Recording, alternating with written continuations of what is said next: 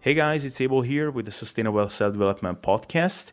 And in this episode, I'm coming at you with something kind of new that I wanted to do for a while, and that is a best of episode of sorts with some of the most important lessons from past podcast episodes. So frequently, when I put out a new episode, I'm thinking to myself how awesome some of the concepts that my guests shared here are, and how I wish that everyone would hear these bits and pieces. And then, as it often does, it just kind of gets lost in the ether. I mean, podcast is a long form content type genre, and a lot of the tiny bits and pieces will not be heard by as many people as I would like them to be heard. So I decided to do these episodes every once in a while where I pick some of the most important parts of some of my favorite episodes that I think will be informative or valuable to you and can offer some good insight. And so how frequently I will do these episodes really depend on the feedback and how you like these and how much of these you'd like to hear in the future. So have a listen and let me know at the end what you thought of the content. And if you liked it, let me know and I will make sure to do more of them. In this episode, I will share 4 bits of content from 4 really respected guests and some of my all-time favorite episodes. And the guests that I will feature will be Dr. Mike Israetel, Dr. Dominic D'Agostino, Eric Helms, and Menno Henselmans, who will discuss different topics. We will start with Dr. Israetel, who will discuss why the evolution-based reasoning and the paleo framework can be problematic when it comes to nutrition and fitness, because oftentimes you will hear things like, well, how could saturated fat be bad for you in excess amounts when it's been consumed all throughout evolution? And you'll hear a lot of similar adages which seem to make sense logically, but there are a couple of holes in this reasoning and a couple of caveats that it doesn't take into account. So Dr. Mike Israetel will shed some great light on these concepts. So with that, let's hear what Dr. Mike has to say on this. When paleo people, CrossFitters, when they eat huge amounts of saturated fat and they're in unbelievable shape, you're not too worried about those people. However, when someone's eating a really shit diet and they're eating a lot of saturated fats in addition to that, and they're out of shape and they're saying, oh, it's a myth that saturated fats are bad for you, they're going to pay for that. They're going to pay for that for sure. So it's better to know all of that stuff so that you don't make these really ridiculous mistakes rather than just go out of ignorance and say saturated fat's not that big of a deal. I'm always of the opinion that it's good to give people all of the information on what affects their health. And if they choose to ignore some of the little minor stuff, great, but it's good to know. So I'm not going to ever say that saturated fats just aren't bad for you at all, unless that's what the literature ends up revealing, which is unlikely at this point because there's so much literature on it already. I'm never going to say it doesn't matter. I'll just say, it doesn't matter that much. But if you're really interested in perfecting your health, it does matter. And just to end on a kind of a little bit of a sentimental note, we got grandchildren running around and you want to see them from age 3 to age 4. All of a sudden you look back at all that bacon and shit you ate and you're like, damn it. Maybe 6 months is really valuable. To a person on their deathbed, 6 minutes they would give all of their money for.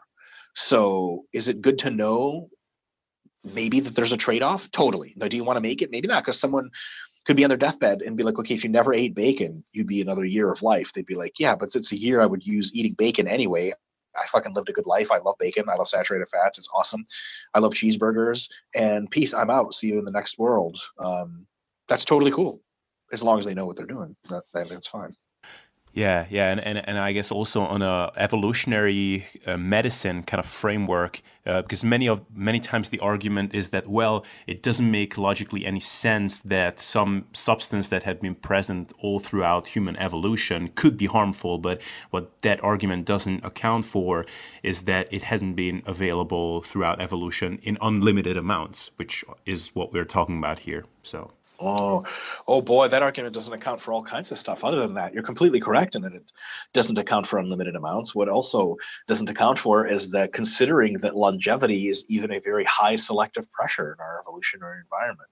When the average age of death was 30, can we really think that something that kills you when you're 65 would even be selected against? True. You know what I mean? That's a crazy thought. There's a variety of things about our bodies that are not designed for longevity at all. the very things. So, for example, a high intake of calories, a high intake of saturated fats makes you resistant to disease. It makes you bigger. It makes you stronger. It makes you more energetic. It makes you be able to hurt people better and have sex with people better and survive up until age 30, when you're the alpha male and you stabbed everyone else in the face and you've gotten laid a ton, you've left a ton of ancestors as progeny, and then finally you break your toe on accident and someone sneaks up on you and guts you like a fish because they want all your women. That's what evolutionary ancestral environment looks like.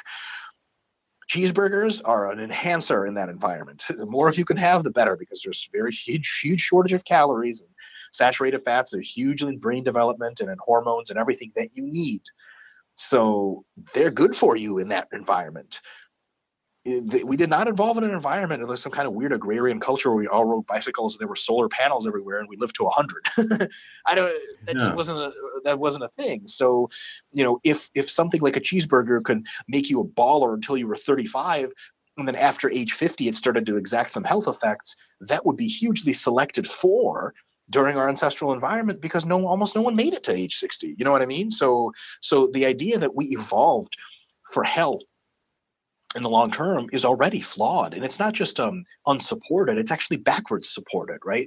We know for a fact that much of human evolution was designed for age under 30, under 35, and after that your body kind of just like, there's not much purpose for anything that happens because you probably should be dead. Right? So when they say like, Alzheimer's, like, how come that error occurs where Alzheimer's occurs? Well, Alzheimer's usually doesn't develop until your 60s. So the number of people in our ancestral environment that actually lived long enough to have Alzheimer's is so small that it's kind of irrelevant for evolution. You know what I mean? Like, how come there's no evolutionary mechanism against Alzheimer's? Because you already accomplished everything that's evolutionary relevant. By the time you're 60, you're probably dead, right? Only now are we seeing the people living past 60, and Alzheimer's is probably an example of just the brain not being designed to be that old. That's it, So, and there's a bunch of other stuff like that. So now that we are in that environment, we can't really look to evolution to answer questions about what we should be eating. We should look to direct scientific evidence to look what should be eating. Does that make sense? So we should say, okay, given what we know about human condition now, what foods eaten now are going to give us the results we want now. And people say, but in ancestral times, well, that's not ancestral times. The goal isn't to be a warlike monster or a super reproducing machine up until age 35 and then get killed by somebody or have a toothache that turns into an infection that kills you within 3 days, right? That's ancestral environment, not very instructive for the modern world as far as longevity for sure is concerned, and pretty much as far as health is concerned either. Yeah, man, that's a brilliant point, because usually the argument is that you look at the paleo framework because that's what we did all throughout evolution, and we should abandon all the modern stuff. But basically, the whole concept of living very long is already a modern construct. So exactly, yeah. That is exactly true, and it also. There's some fallacious reasoning, and there's a little bit of the naturalistic fallacy, a little bit of what's called in sociology, the noble savage myth, that, back in the day, things were good. The Paleolithic sucked. It sucked in almost every conceivable way. People were worse off in almost every single measurable way. And the reason they weren't worse off is because of really nasty other things. Why were there almost no fat people back then? Because they were fucking starving all the damn time. There's no fat people in Africa either, but you don't exactly try to move there to be like, yeah, this is a great life. It sucks that people are trying to leave, right? So it's one of the situations where, the sort of mystification, idealization of ancestral times is just radically off base to begin with. Almost everything about the modern world is better, and we had better understand what kind of dietary practices are more conducive to health. Some of them will, for some reason or another, correlate to ancestral practices, but some of them won't. And it's funny because if you actually ask cavemen what they want, if you gave cavemen a sample of foods, they would only pick fast food. Fast food is universally accepted as the best possible food. Why? Because it has the most saturated fats, the most sugars, the most calorie density, because that's what was most lacking in our Paleolithic environment. That's what people wanted the most because it was damn near not around. As Paleolithic, as we had Paleolithic ancestors, most of our brain still functions like that. That's one of the big reasons why we're so fat and so because we're so lazy, because movement isn't something you want to do. Ancestral humans aren't naturally hard workers. You would die if you were a naturally hard worker because you would expend so much energy doing pointless activities. naturally supposed to just want to eat junk food, as much of it as possible, because it brings as many calories as you can stuff in, because starvation is so always around. And then the other thing is you want to be as lazy as possible, because only when you need to move to survive should you be moving. Otherwise, you should be conserving calories. So the real paleo individuals, they would be the fattest, laziest one of all of us. So, modernity brings with it its own challenges, but also very good things. It's best to evaluate it on a current scientific level of what is it about our bodies that's a good idea for us to eat? How should we be physically active?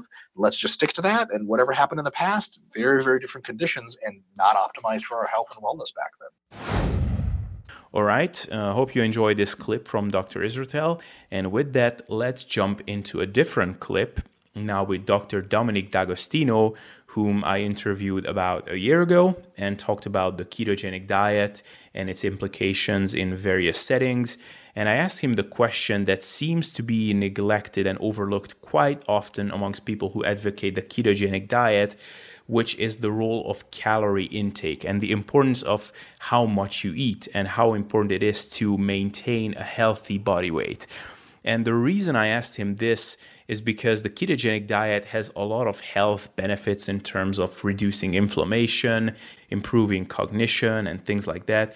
And some people almost go far as to say that it is fine if you overeat, and it's fine if you're overweight, and you shouldn't care about fat loss and body composition because the ketogenic diet is just so healthy for you.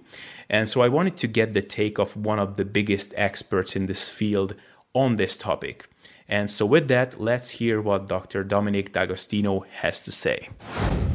Yeah, that's a good question. So I think, as I mentioned, I think the ketogenic diet helps us auto-regulate our calories to match our energy needs. So it's very difficult. I'll put it this way. It's very difficult to gain weight on a ketogenic diet. And I get a lot of feedback from young guys who know the benefits of the ketogenic diet for promoting weight loss, for getting lean, from if the guys that work out. And when they try to gain, a lot of muscle as fast as possible on the ketogenic diet, they try to overeat the ketogenic diet. And at first they're able to do it. And then they lose their appetite. They almost get nauseous by all the fat and everything.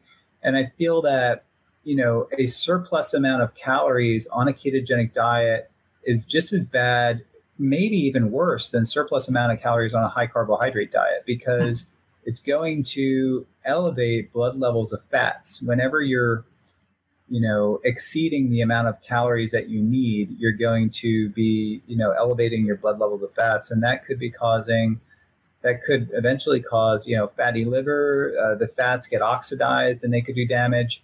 But you're just less likely to eat surplus amount of calories if your diet has a macronutrient ratio that's similar to a ketogenic diet. It just becomes very difficult to overeat. But I do think, and Thomas Seyfried really believes that the ketogenic diet could promote even cancer growth if it's consumed in excess amounts. And he actually demonstrated that in his animal model of brain tumor. But it's important to realize that the ketogenic diet that he was administering, I think it was the Keto Cow supplement that had hydrogenated fats. It also may have had some sweeteners in it, like aspartame or other artificial sweeteners, which caused the mice to eat excess amounts. So they tend to, he gave it and let the mice eat ad libitum. And I think that the composition of the diet, from the things that I mentioned previously, the hydrogenated fats, the sweeteners, caused the mice to eat more than they otherwise would. And he saw rapid tumor growth in an unrestricted ketogenic diet. So we formulated a ketogenic diet that didn't have artificial sweeteners in it, and it had a healthy complement of fat. It had like medium chain fats and some, had flaxseed oil, combination of saturated, medium, and monounsaturated. And when we did this in 3 studies we've published so far, and when we gave the diet, ad libitum, we actually saw it caused pretty dramatic reduction in tumor growth and metastasis, and it also increased survival significantly. And so I think it matters what kind of diet you formulate. Most of the ketogenic diet practitioners out there and clinicians, they're very good. Some of them are very good neurologists, and they're very good at what they do. But they don't have an appreciation for the subtleties of the diet. And when it comes to formulating the correct ratio of fats, protein, and the various, diet formulations, I think would be optimal. And that's where it really takes the skill of a trained nutritionist. Beth Zupac-Kania, who works for the Charlie Foundation, which is a foundation in the United States that promotes the use of the ketogenic diet. Miriam Kalamian, who's a dietitian that does a lot of work with cancer patients, are sort of like my go-to dietitians. When people come to me and they say, well, can you formulate a ketogenic diet? I'll connect them to various ketogenic diet savvy dietitians who know how to formulate the diet precisely to get a particular benefit from it. So as ketogenic diet researchers, it's really important for us to all be using sort of a similar version of the ketogenic diet. All right, hope you enjoyed this other clip from Dr. D'Agostino. And so with that, let's hear another clip from another highly respected guest, Menno Henselmans, a guy who is so often featured on my YouTube channel and my podcast in various iterations. And I asked him about the concept of building muscle and losing fat at the same time. I think he made a big push in the industry towards making it an accepted notion that body recomposition and gaining muscle in a caloric deficit is indeed possible. And now I asked him to describe just what is the role really of energy balance when it comes to building muscle. In other words, how important it is to eat a caloric surplus when you want to gain muscle. And after that, we transitioned briefly into nutrient timing, and he shared his views on the importance of making use of the so-called anabolic window. And spoiler alert, it will probably spark a lot of disagreement, which is fine. That's why we're here. So let's go ahead and hear from Menno. Two sides of this. One end of the spectrum says that, no problem, you can recomp and gain all the muscle you can in a deficit. And the other side kind of says like, well, if you're a newbie or you're very overweight or you're new to proper training, then maybe you can. Could you just, for the listeners, outline just how important is the whole concept of energy balance for muscle growth specifically? Right. So the impact of energy balance on muscle growth, it exists for sure, and it's a dose response basically. So the difference between a 20% deficit and being at maintenance is quite significant. But then if you go into a 5% surplus, you get additional benefit. But if you then go, say, into a 50% surplus, then you're getting into the level where at some point all of the excess energy that you're consuming is just going to pile on as fat tissue because you've maxed out your rate of muscle growth basically. Now, theoretically, maybe there's always some incremental return, but at some point in practice, it's just so small and not worth the fat gain anymore. But this impact, this general effect on energy balance, on protein balance, and ultimately muscle growth is far smaller than many people think. And in fact, there are lots of studies that do not find any difference in the rates of muscle growth, even though they study diets with a different energy content. And we have a few sort of direct studies on this, especially Scandinavian literature, that actually looked at this directly on the rate of muscle growth as a function of energy balance. But we also see this a lot in research on protein intake that is often not controlled for energy. So there, for example, we see that groups that consume a lot more protein and energy do not actually gain more muscle mass, even though they consume both more protein and more energy than the other groups. So it's definitely a high understated, an overstated relationship, basically. So you not only can gain muscle mass when you're in energy deficit, the difference between how much muscle you can gain versus when you are in energy surplus is actually not that large, but it does exist. Right. So actually, okay, I'm in a big dilemma which question to ask first. But first, you mentioned that you've had a 8-month-long bulk and you tracked your body composition very meticulously. And by the end of 8 months, you concluded that you gained 1 pound of muscle. Do you think you could have gained that 1 pound of muscle given the elite training advancement that you are at in, let's say, a 5% deficit? A good question. Could I have also gained that pound of muscle without bulking?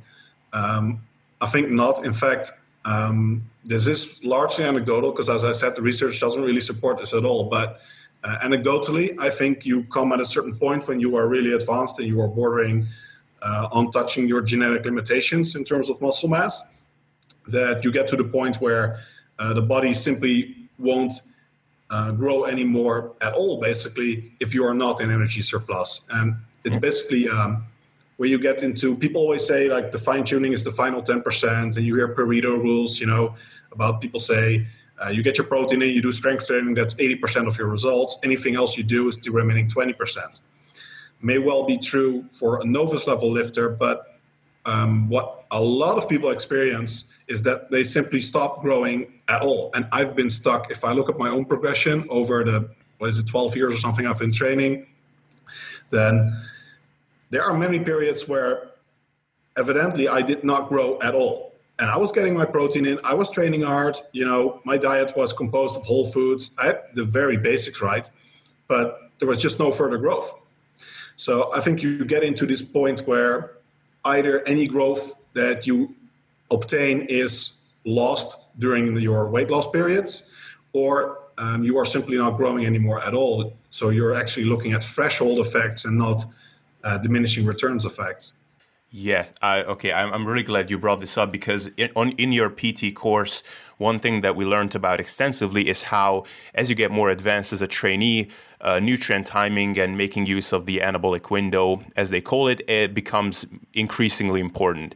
Now, my question to you would be, do you think it would be a fair statement to make that for an advanced lifter like yourself, or even less advanced, getting the workout nutrition right could be just as important or even slightly more important than being in an energy surplus across the weeks for muscle growth? For sure. Actually, there's a study by, I think it's Hulme et al., 2005, 2016, or 2015 or 16. I think it's 15, that directly had groups that made this comparison possible. And they found that the protein timing was actually the more determining factor of muscle growth than total energy intake. So I think absolutely this is the case. And I mean, if you think about it logically, you think, say you have two trainees and one of them makes sure that it's like the traditional bro, gets in his protein shakes, the post-workout shake, pre-workout shake, whatever, even if it's not fully science-based, has 6 meals a day and only eats white rice, broccoli, chicken. So he's basically cutting nonstop, or at best he's at maintenance. And the other trainee consumes a lot more energy by bulking, but he trains first thing in the morning and consumes all of the energy in one meal at night, at dinner. I think intuitively almost everyone would agree that the person with the one meal at dinner and training in the morning is not going to be as successful as the other. The audio here cut out, but he said that the person eating one meal a day will not be as successful than the other person having nutrient timing better dialed in and eating overall less energy. Right. And I'm glad you brought up a hypothetical study scenario, because that's just what I wanted to ask. Like, let's say we have two groups of advanced trainees, same body fat percentage, everything is the same, but one is in a 5% surplus and the other one is a 5% deficit. But the 5% deficit group has the workout nutrition dialed in, and the other one has a completely suboptimal nutrient timing, let's say, very suboptimally spaced out. So do you think that the workout nutrition group would gain more muscle? Yeah, in general, yes. Obviously, it depends on the specifics, because if you're looking at one group that is consuming a whole meal 2 hours before their workout and another whole meal 1 hour after, and the nutrient timing group also has a shake in that period, then probably you're not going to find major differences, if any, because the whole period is already covered with hyperaminoacidemia, so the presence of sufficient amino acids in the blood. So then, there is no more additional effect. But if you're looking at like a more extreme scenario, like what I was talking about, then absolutely. All right, guys, and with that, let's hear the last clip for today from the one and only Eric Helms, with whom I did one of my first ever interviews, and it's one of my all-time favorites. And we discussed a whole bunch of topics here. And in this particular clip, we will talk about Eric's first bodybuilding season and his experience with the so-called post-contest binge, where bodybuilders tend to fall off the wagon quite badly if they're not careful. And he didn't really have a solid plan exiting the diet and exiting the contest prep, and he experienced some pretty horrendous weight gain and recurring binge episodes. So he tells us how he dealt with this situation and what it took him to actually overcome it and how long it took him to actually get on the right path again. So let's hear this clip from Eric. I think it will be very insightful for a lot of you. So would you mind telling that story? Like, how did that happen? You know, it happens to most bodybuilders, I would say, their first season, or most stage physique competitors, right? I had a very meticulous plan for how I was going to actually diet down for the show. To my credit, I did pretty good for a first season. I didn't have a great physique at the time. I'd only been training for 2-3 years. And I didn't get completely shredded, but I definitely showed up looking like I belonged on stage. And it took me from January to May. So I dieted January, February, March, April. I dieted 5 months, which at that time, 2007, when there wasn't the same kind of push for a more intelligent approach to it, that was considered a very long prep. Now it's kind of like when I hire someone 5 months, I'm like, oh, you better be really lean to start. It's not very long, believe it or not. But anyway, so I had a plan to get there. My plan to get out was, well, I've always been fine with it. I'm naturally a skinny kid. I've never had, I don't even know how to get fat. So whatever, my plan is going to be a list of restaurants, but I didn't have any way to know the extreme drive for overconsumption of food, and that swing back effect where you can actually overshoot your fat levels. The amount of stress that I'd be under trying to diet down, a lot of it unneeded by the way I was approaching things. I was doing a lot of wacky stuff, like I wouldn't combine fats and carbs sometimes, and I had a food list of about maybe 8 foods that I would eat, and I was eating maybe 6 or 7 meals a day, and all that on top of a pretty hectic schedule and life in general. And I was a wreck by the time I got off stage, and it just turned into basically a recurring binge episodes. And I would try to then have low days to try to make up for the binge day, and eventually I just gave into it. I was like, it's more stressful for me to try to manage the fact that I'm binging all the time. I'm just gonna eat until I'm not hungry anymore. Unfortunately, eating until I wasn't hungry anymore meant that 2 months later I'd put on 48 pounds.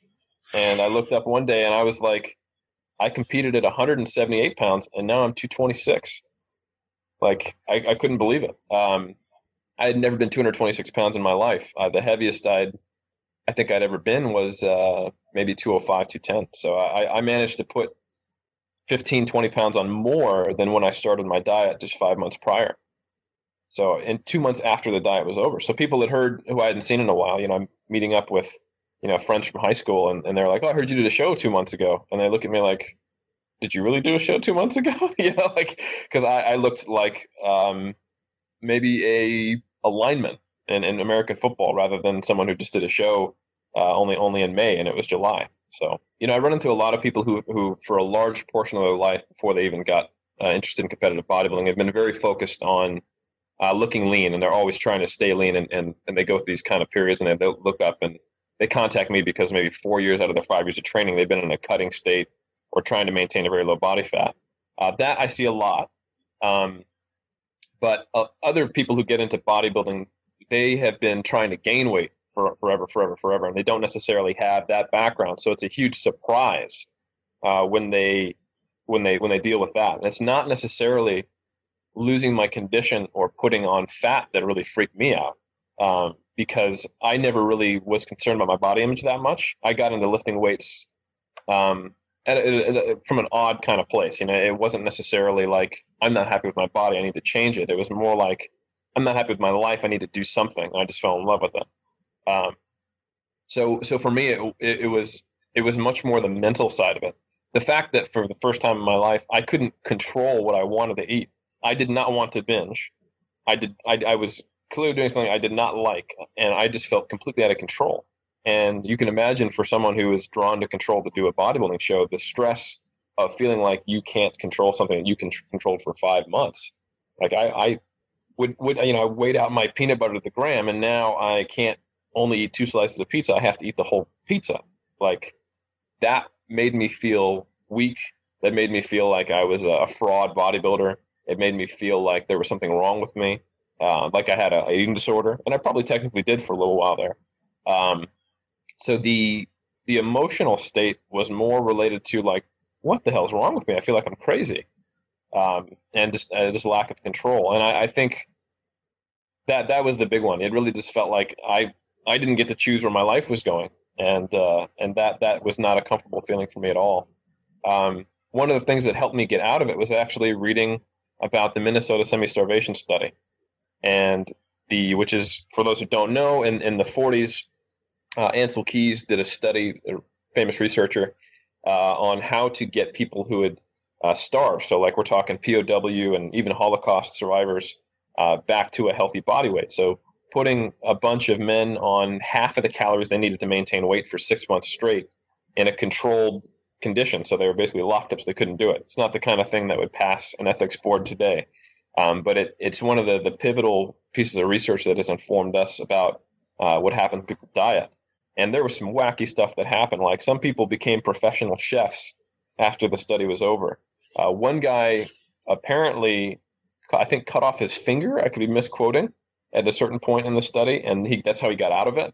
There were people who broke out of the controlled conditions they were in and binged at, like, basically a commissary kind of thing. Everyone was showing signs of, at the time, the way they diagnosed, because there's different diagnostic criteria for eating disorders.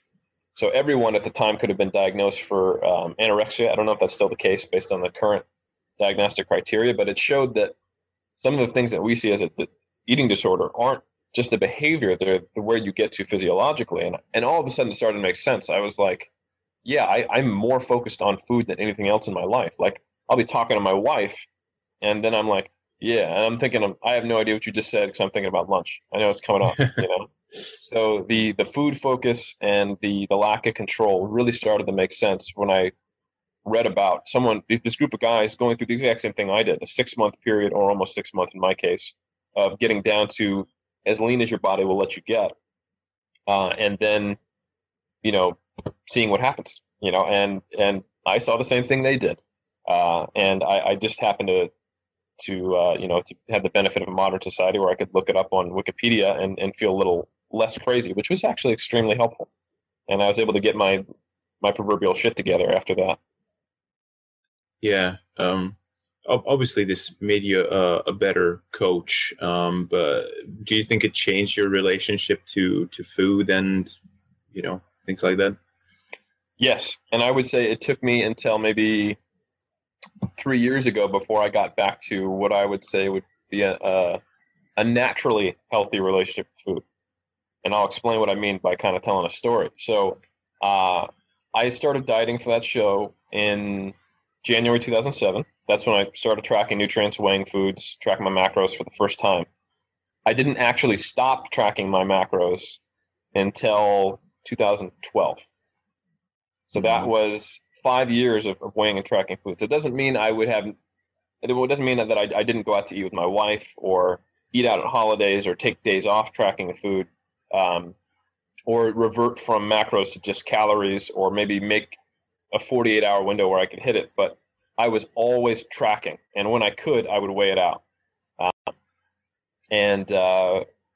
In 2012, I kind of realized, I'm going to be moving to a new country. I'm not going to have access. And I had a discussion with my wife, and she was like, you're great about doing it in a way that doesn't affect me, but just the fact that you're doing it, to be honest, I don't think it's necessary, and it's kind of weird. And I went, it is kind of weird. That is, it's fine for me. I'm making it happen. But like, Berto, Jeff, Brad, my colleagues, they're like, we don't track macros to that degree in the off season. We keep it in check, but do you really think you need to weigh out your oats every morning? That kind of thing. Like, do you not know what a bowl of oats should look like?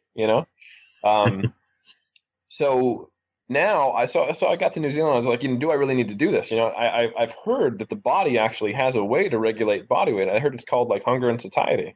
Wouldn't it be nice if I could actually start to use those signals again? So for the last 3 years, I have just been eating as I want and just basically keeping mindful of the things that I habitually don't keep in place in the off season, which is under eating. Because I get to a certain point and I just lose my hunger. Like right now, I'm maintaining about 201, 202, reasonably lean. But if I try to get any heavier than that, or even try to maintain that, I just kind of basically what will happen is I'll end up just cyclically accidentally cutting because I lose my hunger signals. So I have to ensure that I eat enough, and I have to ensure that I get enough protein in. So I track a few things. And to be honest, if you track for 5 years, you can't not know where your calories and macros are roughly. Like I can always tell you about where I'm at for the day, and sometimes I'll check it. And I'm always right. Like, for example, I'll give you 2 examples to show you what 5 years of macro tracking does to your ability to kind of see the zeros and ones in the matrix kind of thing. A buddy of mine had a yam on his desk, and I said, hey, I think that's, or it's called a kumra here. I said, I think that's 63 grams. And he was like, what? I was like, I bet you that's about 63 grams. And he was like, shut up. He put it on the scale, and it was 62 grams. So, and then he did. I did it again just to show that it wasn't like a magic trick, like just a fake thing. It wasn't a fluke. And then also another example would be I participated in a study for a 16-week diet tracking study. We used MyFitnessPal and tracked, and it started with a 4-week baseline period. And the researcher who I was working with was like, we're just going to track your baseline calories, and you'll come in, and then we'll go from there. And I said, I think I'm probably taking in about 2,800 calories on average, and I bet I get about 2 grams per kg of protein. And he said, okay, well, we still got to track. And I said, okay, sure. So at the end of the 4 weeks, it comes back. Average calories are 2,741. My protein intake is 174, which is just barely under. I was at 90 kg. So I can't not know where I'm at, but I'm not chucking everything on the scale. I eat anywhere between 2 to 4 meals a day. I eat out as much as I want. So I'm actually using the skills I learned rather than let them being kind of like a crutch or training wheels that I just don't need anymore. And that is something that I actually could encourage my athletes to do in the off season, is get down to tracking the minimal amount of variables to be consistent rather than all of the variables, which is more appropriate just for contest prep, Yeah, it's 2 quick points I want to make off of that. Is one of them is, I think if we're talking about flexible dieting, I guess that's all cool and fine. But I think for a lot of people, the more you include these quote unquote junk foods, the more accurate you have to be with your measuring, because the less you can rely on your natural satiety signals, right? That's a great point. I mean, the foods that we consider quote unquote junk, they are a component, not all of the obesity epidemic, because they increase satiety more than they blunt it by eating it. So people tend to overeat, and they're packed with calories. When you have a really, really high fat and high sugar item, the average person, even with some nutritional knowledge, will guess, and they'll be like, oh, it's probably 200. They're like, no, that's a 600 calorie cookie. And you're like, what? So it makes you more likely to be off, and you can't trust your natural signals as much. So you're 100% right. All right, guys, so that was all the clips from Dr. Mike Israetel, Dr. Dominic D'Agostino, Eric Helms, and Menno Henselmans. I hope you enjoyed this, and please let me know what you thought of this. Just comment or reach out to me in whatever way you prefer, and let me know what you thought of all of this and what you liked, what you didn't like, maybe what kind of content or topics you'd like me to include when I do an episode like this again. And if you enjoy my podcast as a whole, then please leave a rating on iTunes, and you can follow me on SoundCloud as well. If you just search for the Sustainable Self-Development Podcast, you can find me on both platforms. And if you watch this on YouTube, subscribe to receive content like this once it comes out. And you can also check out my blog, where I put up every blog post, every YouTube video, and every new podcast episode. And it is susdvc.com. It is susdvc.com. It's actually meant to stand for Sustainable Self-Development Center.com. but I just made an abbreviation. So thank you guys for your attention. Thanks for hanging around until now, and see you next time.